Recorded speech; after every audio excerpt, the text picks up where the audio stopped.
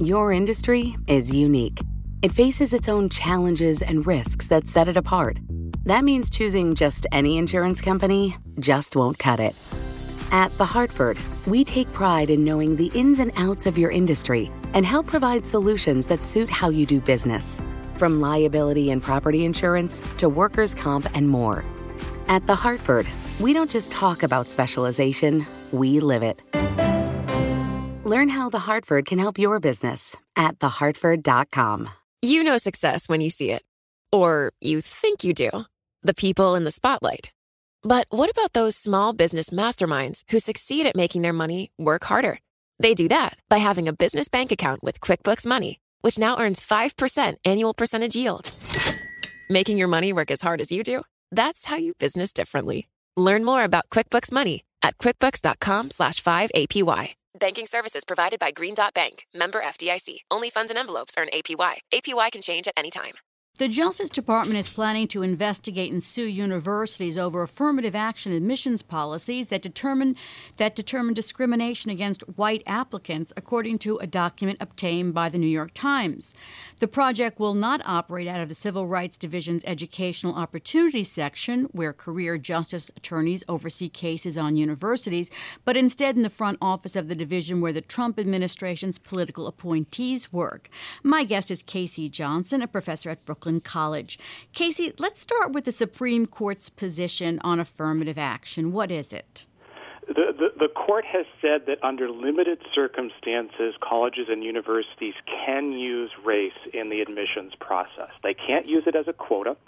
They can't have a large numerical scale, but in what universities often call a holistic environment, which is that race can be used as one of a number of factors to tip up an applicant's candidacy in the admissions process. There have been 3 decisions, one in 1978, one in 2003, the most recent, this Fisher decision out of the University of Texas. So there's some limitations on what universities can do, but they are allowed to use race in the process. So what do you envision this investigation will entail? One of the questions, the question of affirmative action in higher education has been something that's divided liberals and conservatives for 40 years. This is why it's constantly gone back to the court.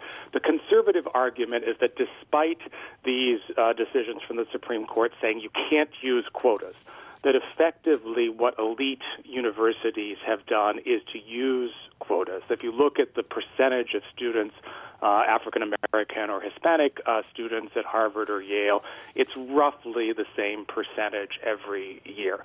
So the argument that I think is behind the Attorney General's claim here is that if the government can get inside these university admissions offices, what they will discover, and again, there's no hard evidence of this, what they'll discover is that universities are going beyond the limitations that the Supreme Court has said in tipping up the scales for mostly African American and Hispanic applicants. So, Casey, what kind of evidence would show that? Are they going to be going through the essays they submit, their extracurriculars, their numbers, and their SATs, all of that? There are a couple of lawsuits, one filed against Harvard, one filed against the University of North Carolina on behalf of Asian American students. And my sense is that those lawsuits give the kind of map as to what we would see in these sorts of approaches. And what those lawsuits argued was that colleges seem to admit Asian American students with a much higher average SAT than African American or Hispanic students, with white students in the middle.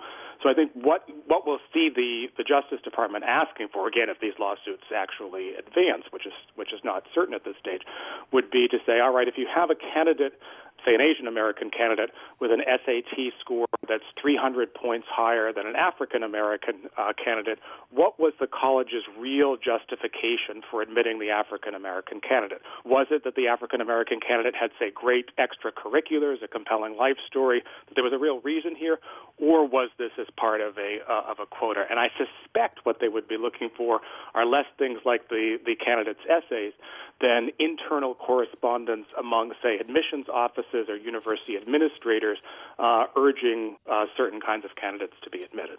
How does this fit in with the approach of the Justice Department's Civil Rights Division under the last few administrations? This is a section of the U.S. government. We live in a polarized society, but it's a section of the U.S. government that has been particularly polarized. In the Bush administration, this tended to go to, there are very conservative appointees here. In the Obama administration, there were very liberal appointees in this office. So in a lot of ways, this is, there's been a lot of different things during the Trump administration, but this is sort of politics as normal. This is a part of the U.S. government that tends to go to the more liberal or the more conservative elements of the coalition. So I suspect that if Ted Cruz had been elected president or John Kasich had been elected president last time, we would have been seeing more or less the same kind of thing from the Justice Department. This is a pretty mainstream conservative position. And would you, if I asked you to predict, would you predict that lawsuits will come out of this? Lawsuits are almost certainly going to come out of it. And the interesting question here is that when will these lawsuits are almost certainly going to make their way to the Supreme Court at some point. The current Supreme Court, these lawsuits likely would be defeated because Justice Kennedy in the Fisher decision signaled a greater acceptance of affirmative action than he had in the past. But it's entirely possible that these lawsuits could make it to the Supreme Court after Justice Kennedy has departed. And if that's the case, then all bets would be off. Thank you for being on Bloomberg Law. That's Casey Johnson. He's a professor at Brooklyn College. Your industry is unique. It faces its own challenges and risks that set it apart. That means choosing just any insurance company just won't cut it. At The Hartford, we take pride in knowing the ins and outs of your industry and help provide solutions that suit how you do business. From liability and property insurance to workers' comp and more. At The Hartford, we don't just talk about specialization, we live it. Learn how The Hartford can help your business at thehartford.com. What could you do if your data was working for you and not against you? With Bloomberg delivering enterprise data directly to your systems, you get easy access to the details you want, optimized for higher-level analysis, and financial data experts committed to helping you maximize your every move. Our data is made for more, so you can show the world what you're made of. Visit Bloomberg.com/enterprise data to learn more.